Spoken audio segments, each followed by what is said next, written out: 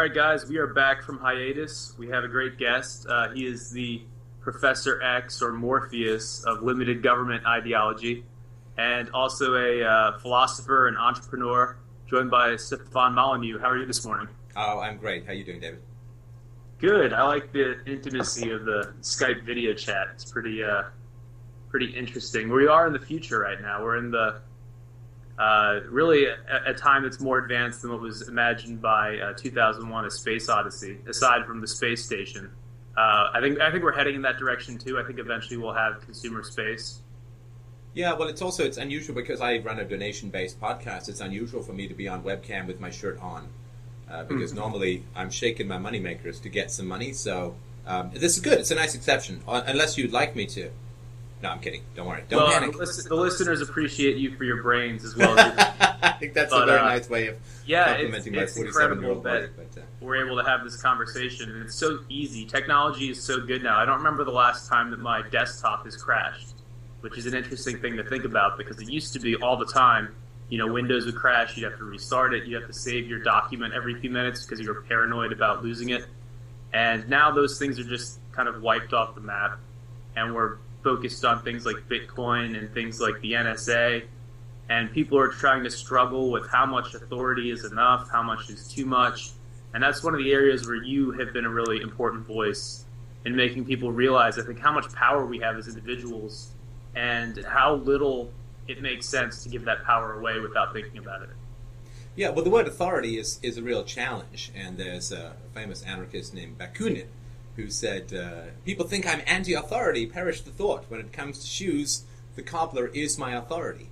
And authority, I think, is a good thing. You know, my dentist knows how to deal with my teeth. I don't. And nutritionists will tell you what to eat, although they never seem to agree on anything. But I think authority is fine, and I'm certainly not anti-authoritarian. My fundamental problem is with coercion, right? So the state as an institution relies on the initiation of force in a sort of given geographical area. Authority, yay, I hope that I'm an authority on a few things, but when it comes to force, I think that's where the real issue lies. Yeah, that's an important distinction. And, you know, if somebody thousands of miles away from me wearing a pantsuit wants to decide how many more dollars get printed, I don't have any problem with that, but I don't see why I have to be conscripted into it and why that person has to influence what I'm doing with digital bits that have nothing to do with the thing that they created. And, well, I like your distinction about the pantsuit because it seems to indicate that if they weren't wearing a pantsuit, you'd be fine. But it's the pantsuit that's the problem. It's badly attired fascists. Well, I mean, you think about it. You're dealing with people that you don't know, people who are, as my friend Abby Martin likes to say, these people are strangers. We've never met them, and they have this undue influence over not only our own personal lives, but really the direction that the country takes. And it's not efficient. Like I think that. I have no problem with regulation, to go into the thing I've been talking about for the past few days. No problem with regulation. I think when you're trying to protect consumers' deposits from loss or from theft, that's actually a good thing to some extent. What I have a problem with is when regulators are not even thinking about the consumer and they're just regulating to regulate. And you see that with law enforcement agencies now, where they're not interested in protecting civilians. They just want to self-serve, protect their own budgets and protect their own little sphere of influence. And if you're waking up in the morning and it doesn't even cross your mind that you're a public servant and it just is all about protection of your own domain, then that's a really weird thing, especially if you're funded by the taxpayer. Well, you have this thing of public service. Generally, service doesn't come at gunpoint. You know, I don't go to very rough restaurants, but generally, you know, maybe the odd slingshot, some finger lasers, but for the most part, service doesn't come at a gunpoint. If you have a gun pointed at me, I don't think service is the word you're looking for. But they think, you know, well, I serve my cattle because I give them food. And it's like, yes, but you own your cattle and they are confined within your pen. Right? So this recent Nevada standoff, they had a little First Amendment zone where you could go into literally a cattle pen and bleat your complaints to the powers that be while they ignored you and reloaded. So it is strange, and it is. I hope to make the present incomprehensible to the future. You know, you go back in time to like when there was slavery, and like how did people even remotely believe that this was a good idea? It's incomprehensible for us to think of what the mindset was 100 or 200 or 300 years ago. I hope to make the present as incomprehensible to the future. Like, how could they get out of bed, not put their face into the wall, and tie their shoes not together and go out and do their day when they believed all these crazy things? Mm-hmm.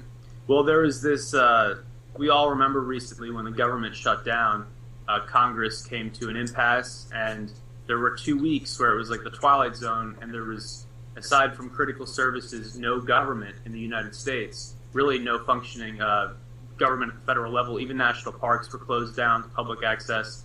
And it was supposed to be this apocalyptic thing that would scare us into demanding of our congressmen that they resolve this right away. And instead it kind of backfired on the people in D.C. because a lot of us woke up and realized we don't really need you then, do we? If I'm paying 40% of my income for all these services and the services were turned off for 2 weeks, I looked up, planes were still flying, and highways were still moving freight and passengers, and life went on as usual. It was business, unless you worked for a federal agency. Those 2 weeks were business as usual and life as usual, and it got me thinking, well, how many of these agencies do we actually need if so little changed after this shutdown that was supposed to be the end of the world?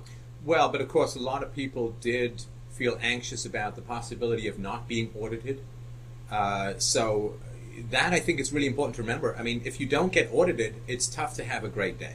And the fact that the audits were being cut back on was a tragic waste of human potential.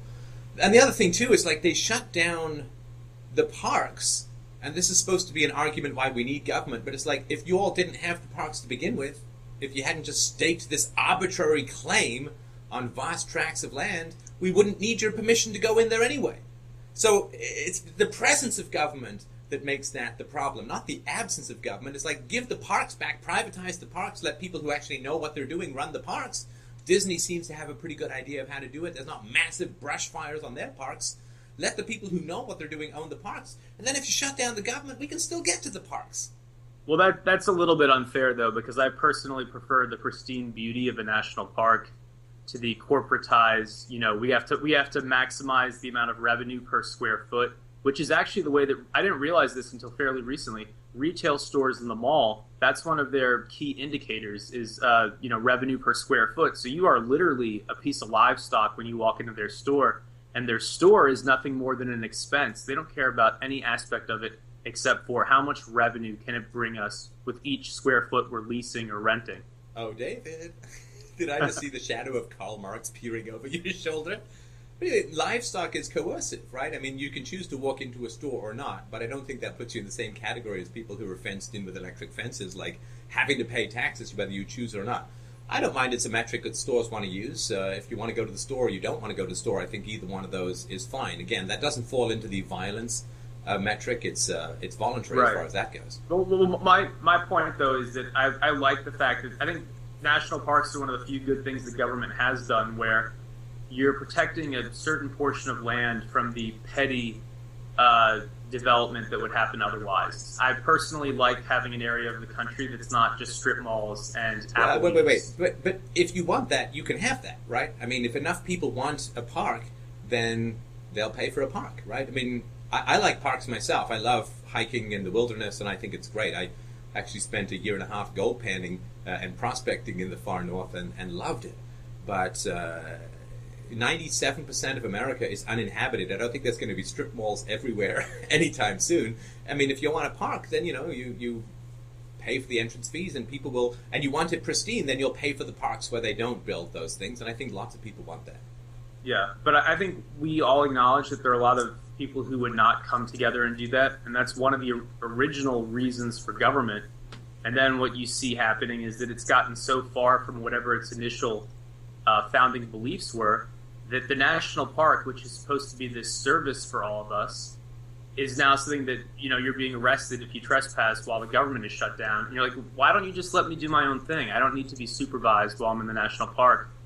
And it's the same thing with the NSA, where they were so good at manipulating the narrative. When I say they, I mean just the security industry, surveillance industry, so good at bringing their talking heads onto the right cable networks, getting the right op-eds out there and stuff, that you had a big percentage of this country actually saying that Snowden is a traitor for telling us that some people within the government are spying on us illegally.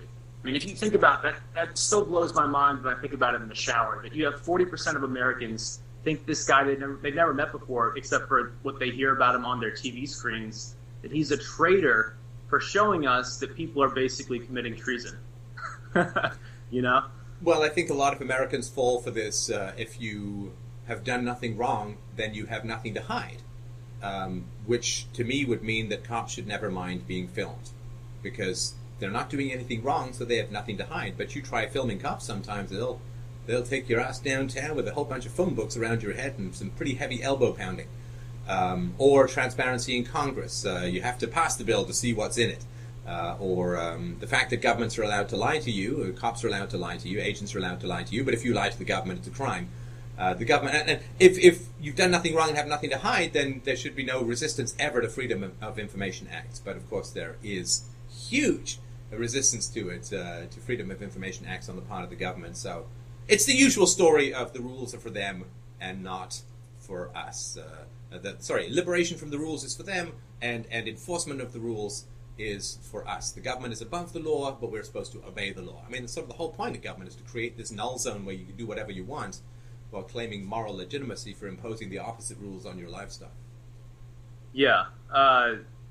There was an article earlier today in the Financial Times, because I have Bitcoin as one of the keywords on my news alerts, and it was an article in the Financial Times that had already been published the day before. I guess they're good at Google News spamming because they got it back up at the top. But the article was saying that Bitcoin is going the way of gold and gun nuts, and of course the article doesn't actually prove that. They have no data that links gold and gun ownership to Bitcoin ownership, which would have been, I think, a more responsible article. But they came out with this headline, and I clicked on it because it's, incendiary, and you click on it. And so I'm thinking to myself, if you're villainizing Bitcoin by saying that gun nuts own it, what's wrong with the gun nut? What's wrong with somebody who is exercising their Second Amendment rights? It makes me wonder, how long will it be before you see an article where it's, free speech nuts? And because we're talking about the Second Amendment is now something that we consider you to be crazy if you exercise it. How long before we see op-eds where it's just like there are people out there criticizing Obama in these dangerous times? These free speech nuts need to be reined in. The free speech and their Bitcoins, what comes next? And it's like they're creating characters of people that don't actually exist or exist in such small numbers that it's not representative. Because I know a lot of Bitcoin users, and they're just people. They're investors in Silicon Valley. They're store owners here in LA. They're just random people on the internet who want to play with something new. And they're not gun nuts. They're not gold nuts. So if you have a big outlet like the Financial Times promoting this nonsense, I see it as a kind of like a modern reefer madness almost, where you're dismissing the facts because the facts don't agree with what you're saying. And the only way you can get people is based on emotion, based on a lowest common denominator appeal to these kinds of characters. Well, the moment you put the word nuts in, you've excluded yourself from any rational discourse. But the people who are in the finance industry love the government. They love the government, particularly the big finance industries, right? The Goldman Sachs. They love the government because the government gives them bailouts. The government uses taxpayer money for the Federal Deposit Insurance Corporation. The government gives them preferential legislation. This is why they donated the most amount to Obama than anyone else has ever received, and this is why Obama continued and expanded the TARP rollout. They love big government, and also because too big to fail is well understood in the financial circles. It means that if you're a small company, you can't compete with a big company because a small company is not too big to fail. And this is why there's been this huge consolidation in the finance industry. Big companies swallowing up smaller companies for pennies on the dollar because they're not too big. You have to be big in order to get the government money. So they love the government and they hate anything which limits the power of the state. The finance industry loathes everything which limits the power of the state, which is why they gave money to Obama, who is fundamentally a socialist. And this is very easy to see and to understand. What does gold do? If we had a gold-based system, that would enormously limit the power of the state. Right? If the money had to be backed by gold, they couldn't print all of this ass-white bubble nonsense paper money. They couldn't just manufacture their own T-bills and sell them to themselves at a profit, right? They couldn't pay banks to deposit money back at the government. They couldn't jiggle with interest rates the way they do. So gold is a massive limit. If gold replaced fiat currency tomorrow, government would shrink by about 80%. It would have to. It would have to. Which is why I don't think gold adoption will ever happen, because there's so much against it. Even the big banks. I mean, there are rumors of J.P. Morgan having manipulated metals prices because they don't want to see a world where everybody's using gold and they can't deposit their phony dollars into J.P. Morgan Chase and give them, an exaggerated market capitalization as a result. So they don't want that either. And there are so many institutions, I think, that are just against individual power of any kind at this point. And it's not, you can't point the finger and blame any one person. You can't even blame Obama. But there's so many powerful organizations where their needs interlock, and the needs are pretty much keep individuals from doing their own finances, keep individuals from understanding how the laws are actually written, just keep everybody in a state of fear, everybody afraid of being audited, afraid of standing out from the herd or the pack, and distract people with celebrity news stories that don't affect our lives at all, whereas things like the Affordable Care Act, things like shifts in tax rates, these things really do matter, especially when you go to the grocery store or when you think about how much money you're going to have in 10 years when you want to quit your job and move somewhere else. And we're distracted from these very basic issues. Yeah, I mean, the financial industry as a whole has adapted itself to fiat money parasitism. They have adapted. They used to be like they used to take your money, put some of it in the bank vault, lend some of it out to promising entrepreneurs to make more money. And I think that is really what banks used to do. Now, banks kind of fundamentally exist now for two reasons. One is there's inflation, which means that if you put your money under your mattress, it's going to lose value. And so that is one reason. So people put money in the banks as a defensive measure. That's sort of one reason. The second reason, of course, is that governments can't protect your stuff, right? So you can't keep your stuff at home, particularly in the disarmed countries. But guns and gold limit government power. We just saw this in Nevada, where the government had to back off from a well-armed group of people. Governments are limited by guns and by gold, which is why the Financial Times is calling anybody who wants gold and guns nuts, because that limits the host that they're currently using to feed off the general population. That is, that's basically the heart of it right there. And you said it's parasitic. It really is. I mean, right now, government and banks are two sides of the same coin, where the bank makes mistakes, gets bailed out by the government, and in turn, the banks bail out that crop of politicians by, in some form, contributing to their campaigns. And it keeps this whole cycle going, and every time that cycle moves around, you get further and further away from the truth, and also just further and further away from market efficiency. I mean, what you see now with, I hate to keep saying Bitcoin, but when you watch the live transaction feed on the blockchain, it's beautiful. You're seeing finally a financial language that resembles what we have in every other area of our life, where we have the real-time Twitter feed and we have the Facebook feed, but we're using bank accounts that are from 50 years ago. You walk into your bank, they ask you for your state-issued ID.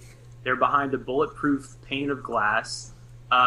You have to be friendly and polite to access your own money, and it has to be done on their terms, between the hours of 9 and 4, not on their lunch break. And you start to realize, wait a second, I'm the depositor. This is my money, literally my money. And I'm having to suck up to you and show my ID and go through this whole little game and dance just to get the funds that are mine that I received in exchange for trading my time and labor. It's really kind of bizarre. Well, and I think the finance industry is heavily involved in war profiteering. America is the biggest arms seller in the world, and so many companies and corporations are orbiting this black-hearted son of the military-industrial complex. The one thing that most excites me about Bitcoin, and I just did a speech on this, but I'll keep it short, is its capacity or its potential to end war, as we know it. So we've got a researcher to run some numbers.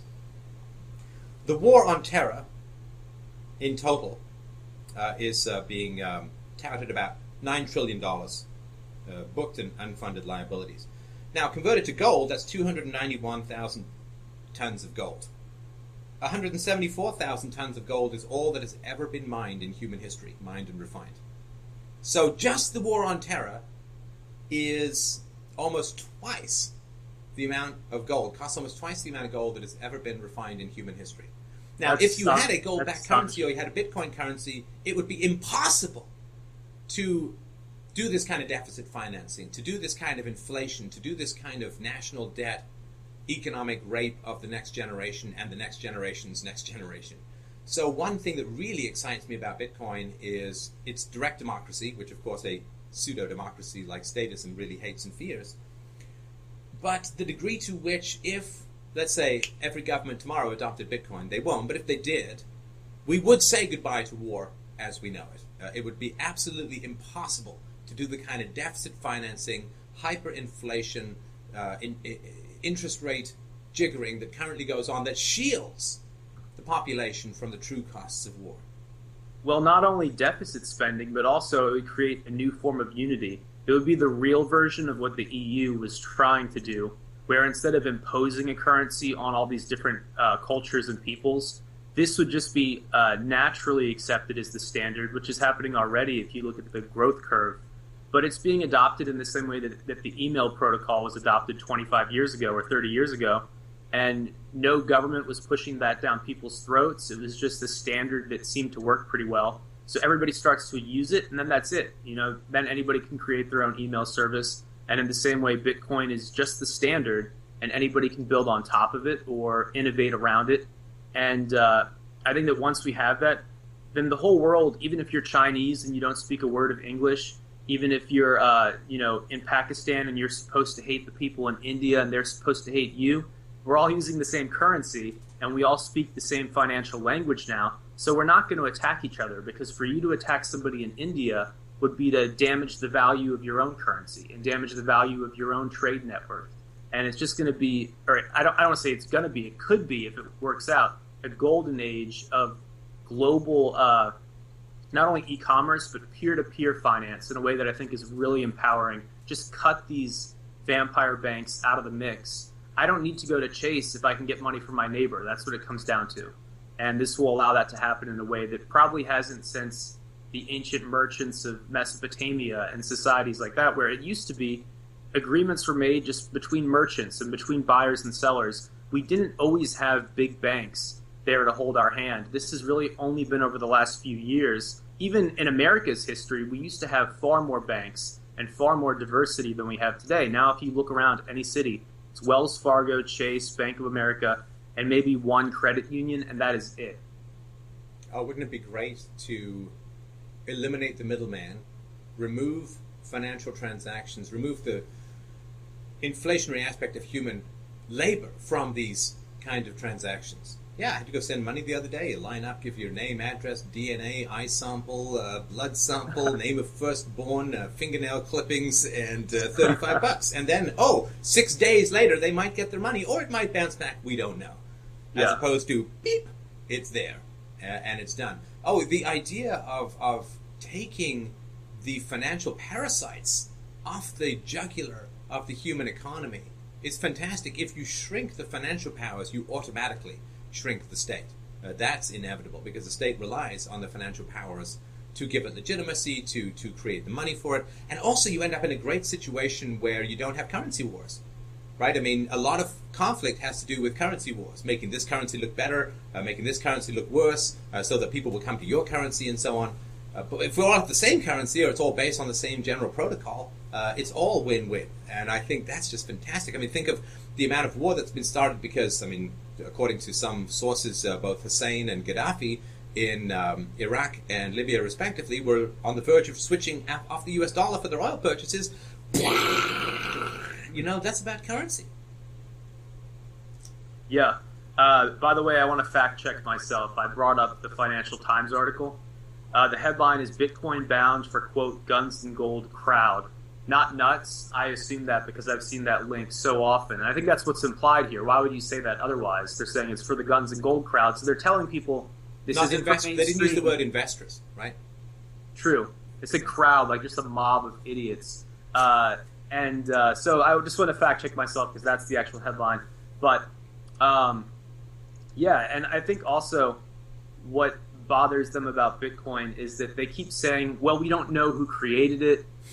Somebody could come in the middle of the night and steal the Bitcoins off your computer, some hacker. And all these things, they're trying to cast all these doubts on it. And I think what really scares them is when consumers start to look into this technology, it actually is more transparent than any bank. What other currency in the world allows you to see every single transaction that has ever occurred using it? What other currency is decentralized across hundreds of thousands of servers? If Chase gets hacked, your bank account balance is gone in some cases, until they find a suitable backup.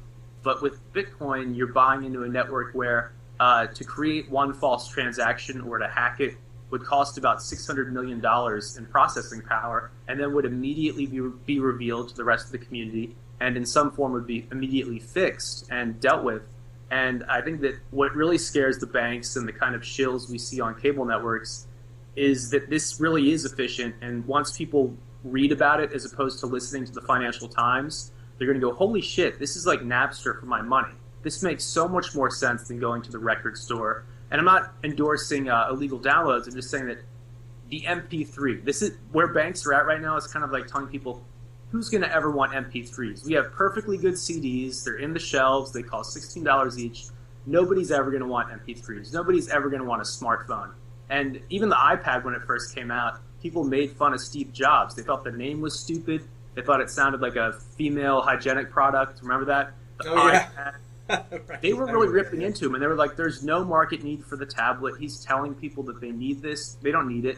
Now the iPad is not a controversial thing at all. It's what I use to watch Netflix. It's what everybody uses, and it's a major way that people consume media.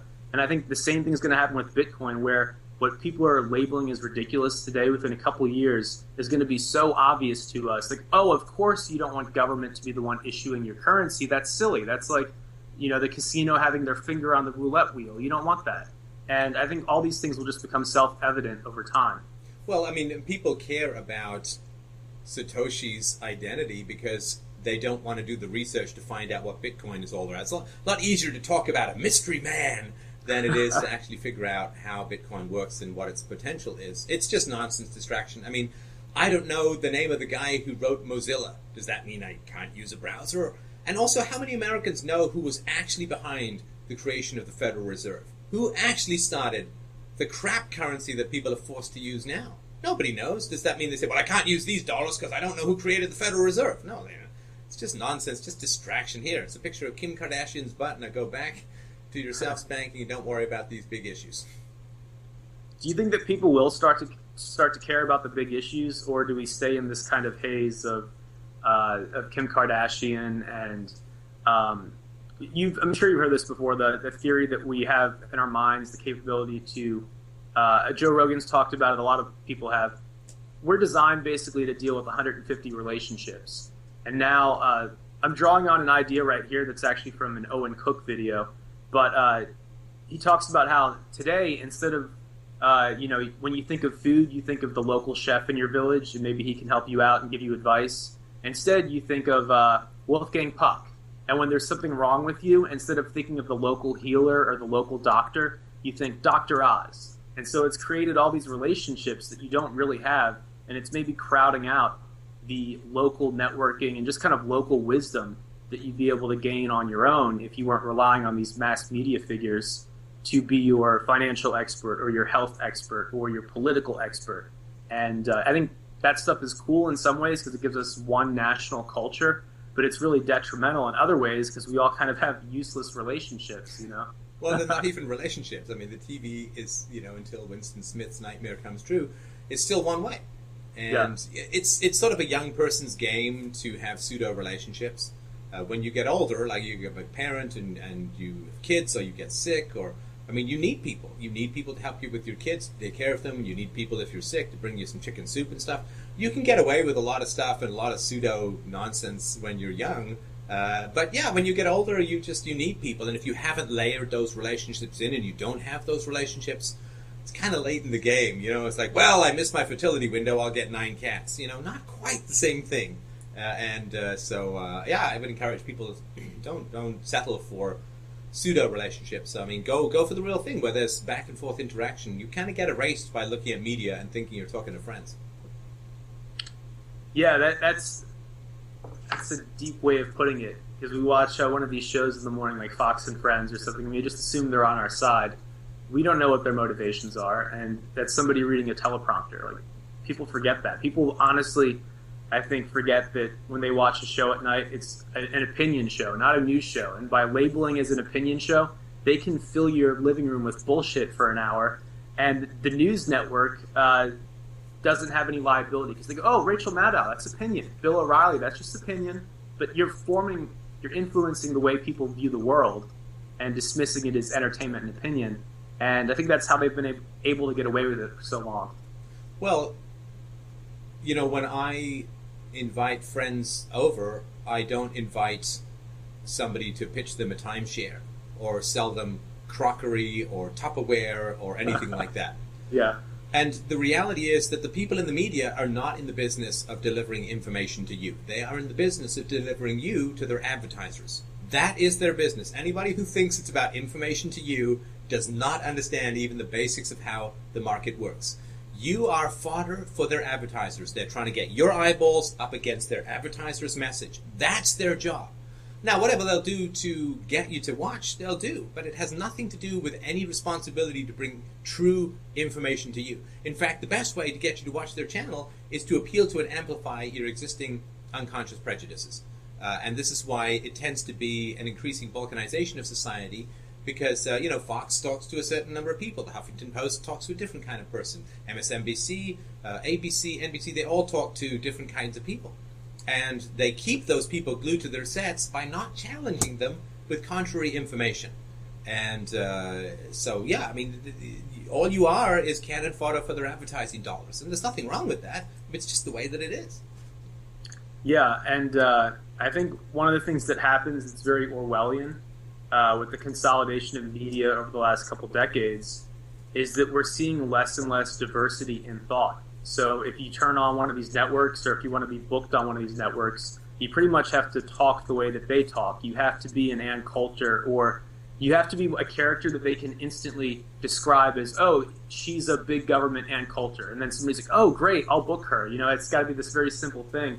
And I think that what's happening over time is we're caving into very weird classifications of people and turning really legitimate stuff into like fringe stories. Like, just one example, I found it amusing that 9/11 truthers are called 9/11 truthers, because I'm personally not a truther, but I think you should try to seek the truth in any subject, no matter what it is. And this word was turned into almost a slander or a pejorative term. Oh, truthers. Oh, birthers. Well, it's like, well, shouldn't you want to know where somebody's actually born? Shouldn't you want to know what the truth is behind one of the most influential moments in human history, or at least in American history?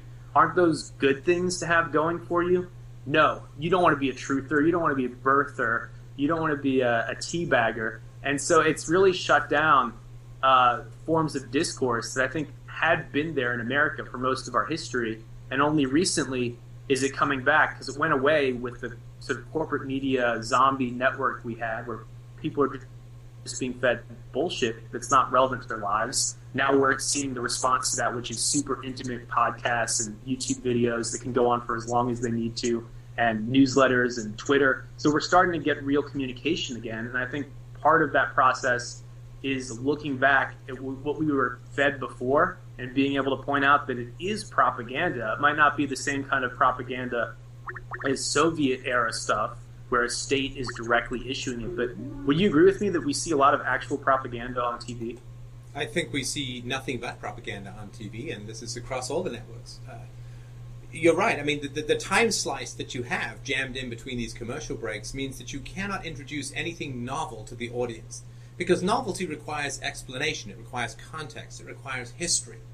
I mean, I like Ann Coulter a lot. I mean, she's a great researcher and a great writer and an entertaining person, but she's not going to challenge the Fox audience, right?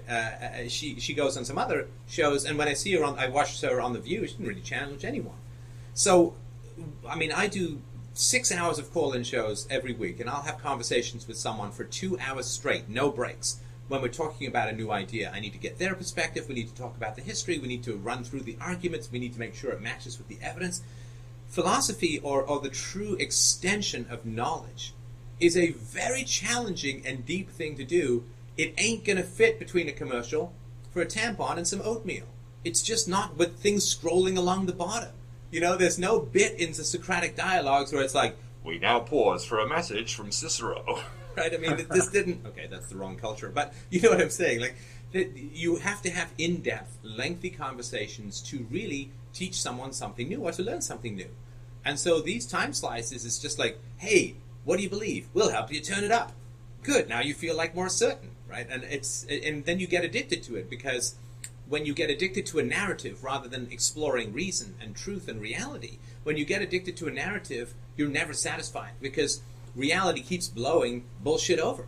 So you have to keep going back to prop it up. Oh, I got to go back to Fox because, or I got to go back to MSNBC. I got to go back and watch some Obama speeches because my bullshit is falling over. You get propping it up all the time. You don't build your house on sand when you build it on amplified opinions. Yeah. Yeah, I mean, for me, it's very easy to see the propaganda that comes out of MSNBC. But then when I switch over to Fox, it's a little bit harder to see, but it's still there. And what it is there is that I would normally identify more with conservatives, but with these TV conservatives, they hang on to these values that are, I think, really extremely evil values. You know, the drug war, for some reason, has become co-opted by conservatives, and they think they're being, good Americans by wanting to put other Americans in cages for smoking a plant that the colonists smoked and didn't even think about writing down and talking about because it was such a, simple part of life. And so to me, I'm like, if you're limited government, then why do you believe in putting people in prisons for crimes where there's no victim, for these victimless crimes of smoking something the state tells you not to smoke? And they don't have a good answer to that. And so that, to me, is propaganda as well. And the whole thing needs to die out. I think that that's already happening. And I think Bitcoin is just the financial extension of what we're seeing in media and what we're seeing in politics and discourse and everything else, which is that people want something that's actually accurate and that is instantly disseminated. And that's all we want and need. And once we come across something that does that, we're like, you know what, I'm good. I'm good with my Twitter account. I don't need to read CNN anymore. And I really think that that technology is going to have an insanely bright future, and it'll probably seep into everything else. We'll probably have secure voting systems within the next 10 years based on cryptography, and it's going to be something that you just can't hack because you can't. In the same way that Bitcoin, you can't create a fake Bitcoin because you can't do it, And the number of possible Bitcoin addresses is more than the number of atoms in the galaxy. When you're talking about this kind of complexity, how can people even, for a single second, say that the Federal Reserve is better, which is running on the Janet Yellen algorithm? Like you're putting the fate of the whole world in one person's mind. It doesn't make any sense. It's completely ridiculous. And I think hang on. But David, it makes a huge amount of sense to Janet Yellen. Right? I mean, the concentration of power into a 4-pound mass of brain tissue is very heady. I mean, we are actually drawn to political power biochemically. We get a high out of the exercise of coercive power over other human beings, because human beings are a great resource to own. And so for Janet Yellen and for her power-addicted endocrinological system, it makes great sense to her. It's just that hunting gazelle doesn't make sense to the gazelle, but for the lion, fantastic. Yeah. And I don't have anything against Janet Yellen. I think I'd be saying the same thing if it was David Seaman. Nobody should have that level of power. And if I were to go out on the sidewalk and say that I should issue and control your currency, if I were to just say this to a bunch of strangers, they would be like, this is a crazy person. Who the fuck are you? You're going to control my currency? But suddenly you get somebody in that position of power. They're selected by the right people. And there you are. They actually have that authority. That to me is very strange, especially now that we have something better. And I think I keep talking about Bitcoin in particular because it seems like one of those black swan events where we really, if we all pitch into this, if we all make it happen, if we all buy a little bit of Bitcoin or accept it at our business, make it a real thing at our storefront, we could really change the course of history in terms of starving governments of the ability to, as you said, initiate war. And I think implement expensive surveillance programs that would not be possible under the free market because there's no built-in consumer demand for a huge spy grid. It's just not there. There's no real consumer demand for militarized drones. That would go away. And I think we could actually make the jump. This is kind of a one-time shot. I think if we allow this to fail, if we allow the media to spew lies about it, we allow bankers at Chase to scare their customers into not trying it out, not using it, what will happen is that we're stuck with this system for God knows how long. This zombie bank system could be with us for the next 50 years, and it's going to drive my generation deep into debt. We're already there. It's going to keep your generation from having the kinds of retirements that you were looking forward to, and it's not going to improve anybody's well-being except for this artificial class of banking executives and lobbyists in D.C. that has really emerged only fairly recently in our history. And so that's why I'm optimistic that if we just raise awareness and do the right things, support the right kinds of financial instruments, it can all go away because it's unnatural to begin with. It's like a cancer, and if you take away the source of nutrients for the cancer, maybe that will dry up and die itself, you know? Yeah, there's 6 words for human liberation and 6 words for the end of our experiment in democracide, or the slow suicide of culture through political corruption. 6 words. You can't buy votes with Bitcoin. You can't buy votes with Bitcoin. That's all that people need to know about our current system. You can't bribe people with the leftovers of their own stolen money. I can't be a politician and say, vote for me, and I will give you $50, but I'm going to tax you $100 to do that. People would say, forget this, right? Or as my daughter, we were playing Monopoly with some friends, and my daughter, who's 5 yesterday, and she said, I want to be the banker because I want to be in charge of the money. I want to be like the Fed. And then she said, and vote for me, and I'll give you $50 because of my made-up money, Monopoly money. I'm like, damn, young lady, you just encapsulated my entire life's work at the age of 5 in about 12 seconds. Mm-hmm. But, yeah, you can't buy votes with Bitcoin. What does the political system look like without bribery? What is Obamacare? It's just bribery. That is. It's just taking money from the young and the healthy and giving it to single moms, sick, old people. It's just bribery. That's all it is. What is fiat currency other than the capacity to give people the illusion that you're giving them more than you're taking? You can't buy votes with Bitcoin. That's all people... Hey, you trust in the political system? Well, then let's replace fiat currency with Bitcoin.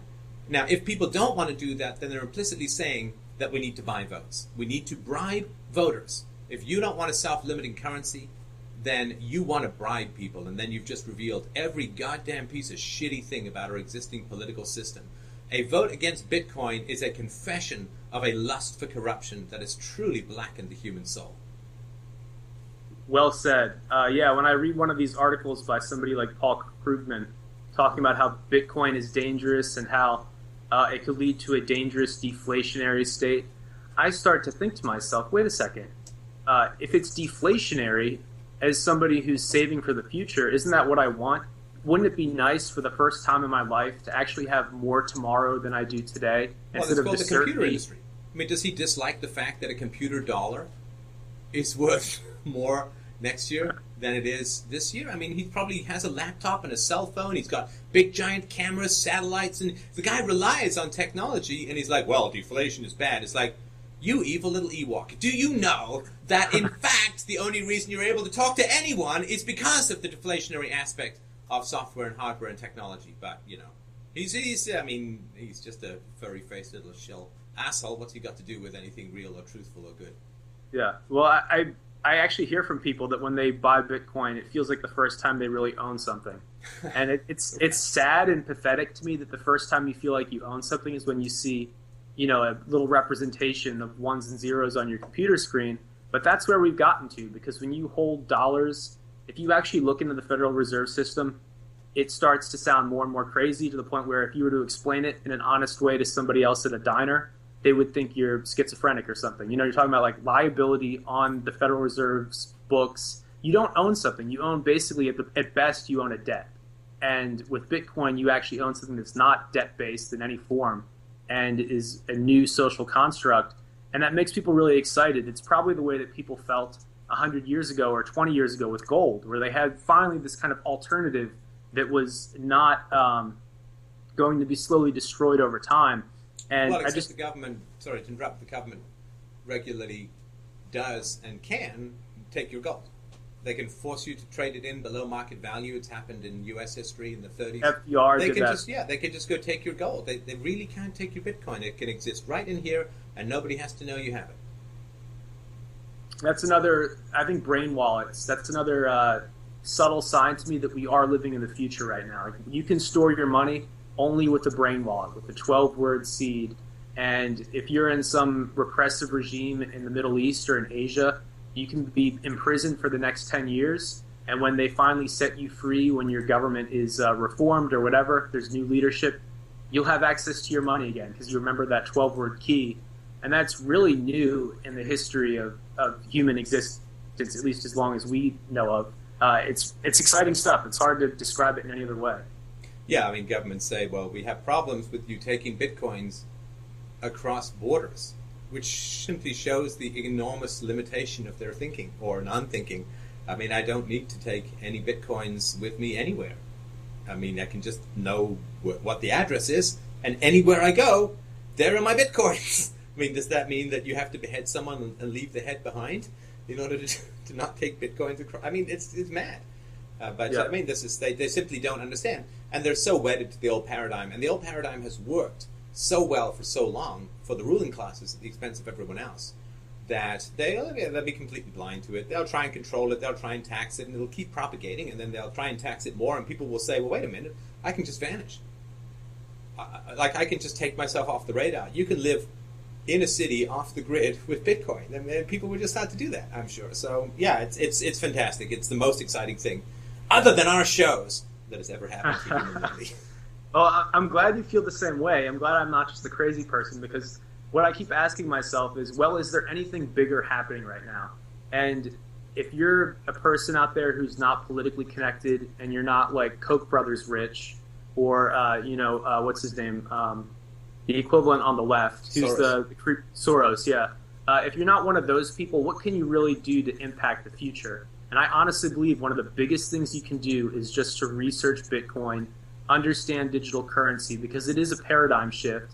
And it's one of those things where, especially if it's deflationary in nature, which it appears to be, early adopters are going to do much better than late adopters. And that's one of the reasons why I get so angry when the Financial Times, or one of these kind of old stream outlets, is misleading their readers, because eventually their readers are going to use Bitcoin, but they're going to be using it relatively later than everybody else. And that does a real disservice to you. It lowers your purchasing power relative to others. Good. No, see, and you and I are different sides of the fence about that.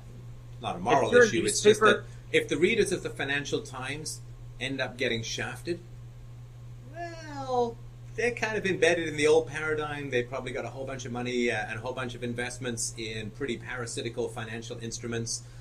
They're probably making profits over the 2 millisecond advantage that faster fiber optics gives, this sort of computer-based trading that costs the system hundreds of millions of dollars a year, where you see someone's trade and you immediately buy and sell before the next trade order comes in. There's a lot of parasitism going on in the financial sector, and a lot of those readers are readers of the Financial Times. I say to the readers of the Financial Times, Bitcoin is a bubble. Bitcoin is a Ponzi scheme. Bitcoin is a scam. Stay as far away as humanly possible from this digital theft in the night nonsense. Oh yes, go buy some T-bills, why don't you? I think that would be great.